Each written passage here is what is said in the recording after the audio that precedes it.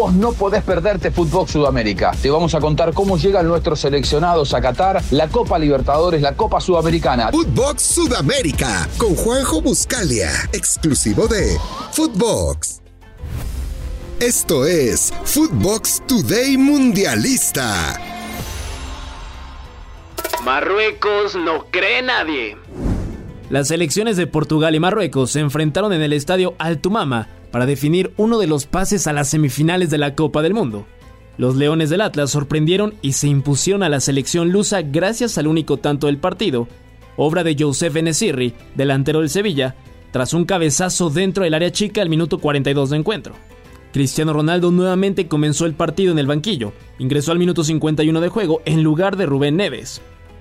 Los dirigidos por Fernando Santos buscaron por todas las formas el empate. Lamentablemente, la defensa y el portero Yacine Bono se comportaron a la altura y mantuvieron el 0 para así darle la clasificación a Marruecos y que siga su sorpresa en esta Copa del Mundo. Leones históricos.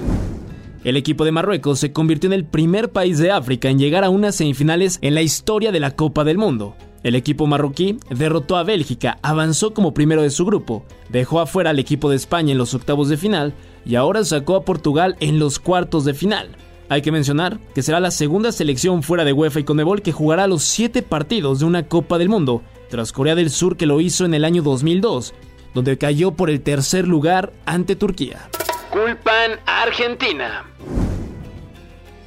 El histórico defensa de 39 años, Pepe, señaló a Argentina tras el arbitraje de Tello en la eliminación de Portugal. Acabando el partido, declaró lo siguiente: es inaceptable que un árbitro argentino dirija nuestro partido.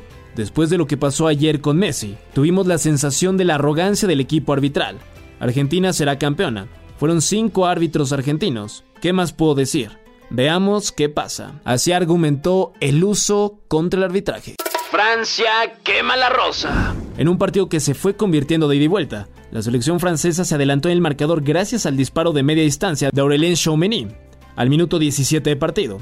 El mismo Tchouameni derribó a Bukayo Saka dentro del área y Harry Kane puso el 1-1 desde los 11 pasos al minuto 54 del encuentro para darle el empate al equipo de la Rosa. Los galos recuperaron la ventaja con un cabezazo de Olivier Giroud después del centro milimétrico de Antoine Griezmann al minuto 78. Posteriormente, y de buena forma, el VAR concedió un penal a favor de los ingleses a 10 minutos de que finalizara el encuentro. Sin embargo, en esta ocasión Harry Kane no pudo concretar y mandó el disparo a las gradas. Con esto, Francia logró avanzar y sigue en la lucha y en el sueño por el bicampeonato. Histórico de Le Bleu. El guardameta francés Hugo Lloris, y que juega en el Tottenham Hotspur de la Premier League, se convirtió en el jugador con más duelos disputados en toda la historia de la selección francesa al superar a Lilian Thuram, ex defensa, el cual disputó 142 encuentros. Lloris llegó a 143 con el juego ante los ingleses. Listas las semifinales. Tras disputarse los 2 últimos encuentros de los cuartos de final, quedaron listas las llaves de las semifinales y se aproxima el fin de la Copa del Mundo. El próximo martes 13 de diciembre, la Argentina de Lionel Messi se enfrenta ante Croacia en el Estadio Lusail a la 1 de la tarde, hora Ciudad de México. Y el miércoles 14 de diciembre, el equipo de Marruecos se verá las caras contra Francia en el Estadio Al Bayt a la misma hora. Esto fue Footbox Today Mundialista.